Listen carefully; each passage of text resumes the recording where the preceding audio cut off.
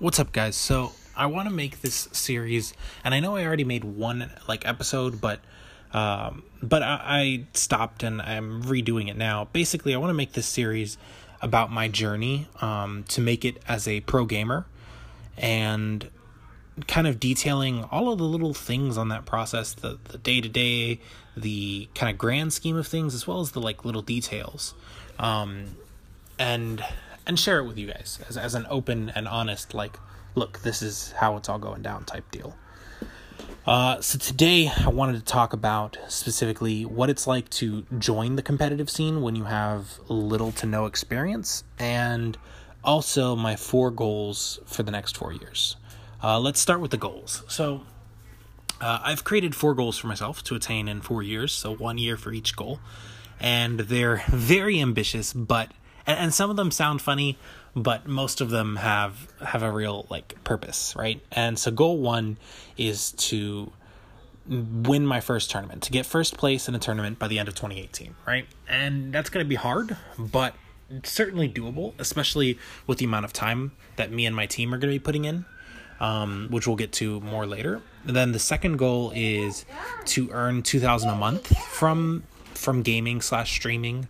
And that's an important one because if I can do that, I can do this full time. I can stop working. Right now I have a marketing business on the side, and if I can do that, I can stream / train / compete full time. And that's an important edge, because every hour that I can do that other guys can't is an extra hour of me basically getting ahead in skill level. And then the third goal is to do a live stream with Snoop Dogg. And this one is the only one of the goals that has no real underlying reason. It sounds like it'd be fun to do. And then the fourth goal, so this is for the 4th year, 2022, is to get a contract with Nike for shoes and stuff. And as far as I know, there's not been a single esports gamer to receive a Nike contract, or a contract from any shoe / sports apparel company for that matter.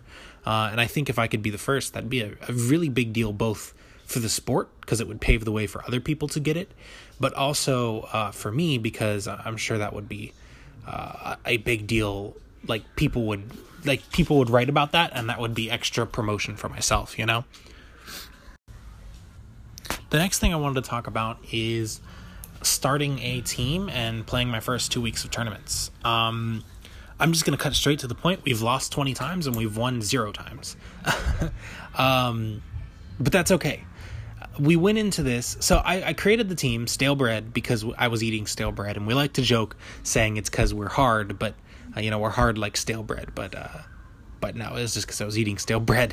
And so, I created this team. We got a couple members on board, and we have enough to do in tournaments and stuff.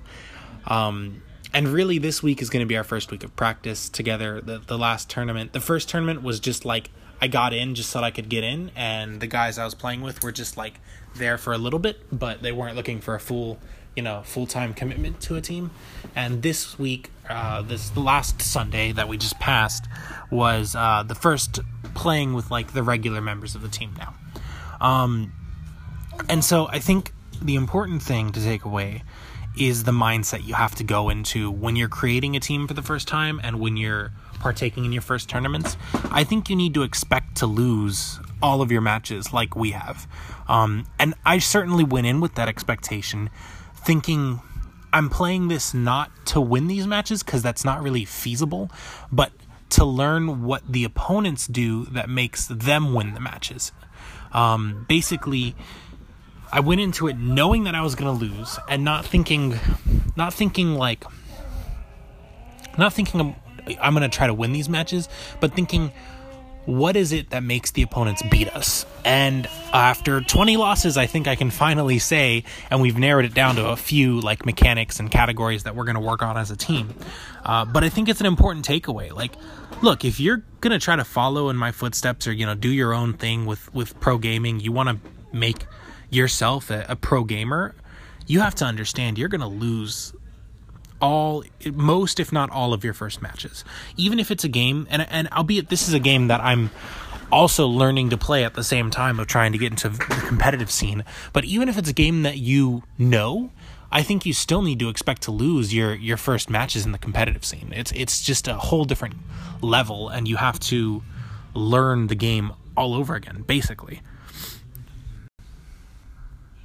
And I just want to finish up this episode by saying, first off, I want to say, these episodes, I'm going to try to do them daily, but they're probably going to be a little bit like jumping around, because I'm not really going into them with a script. I'm trying to keep it real, and I'm trying to just kind of talk you guys through the journey in an unedited and raw way, so that you can see for yourself, like firsthand, hey, this is what it looks like. So yeah. And then I also wanted to just say, the brief plan for the team moving forward with the game.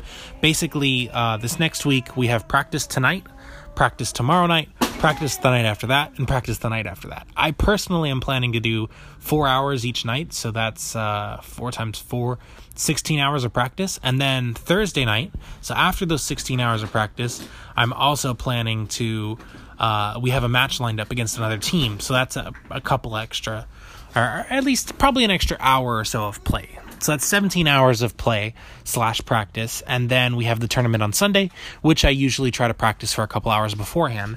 So I'm hoping to go into this next tournament with a solid 20 extra hours of practice and play under my belt. And really, I'm hoping that the team can pull off a victory. Like, I would like to pull off a 1 match win this tournament. And if I can do that, I'd be happy. So I'm going to be really trying everything I can to do that. And I guess we'll have to see how it all pays off. As I said, I'm going to try to do this daily. So, I'll kind of fill you guys in on the practices and how those are working. And then Thursday's match will definitely give us a feel for whether or not Sunday's going to go well. I think Thursday is a great match because it's going to show me, okay, do I need to push extra hard on this Friday and Saturday, or are we in a spot that we can win 1 match, and it's tough because I want to push every single day, but I have a son and I have a wife and they need my time, so I have to take days like Friday off and just not practice so that my wife can be happy, and it's tough, but hopefully you guys will get to see as I'm going through this week kind of how it all works out. And yeah. Anyway, I'm going to wrap up this episode there. I'll talk to you guys again tomorrow at some point during the day. And yeah, cheers everyone. Hope to not see you. Dang it, I don't even know I don't know how to end these, man. And I don't think I ever will. But this is the end. So see you next time.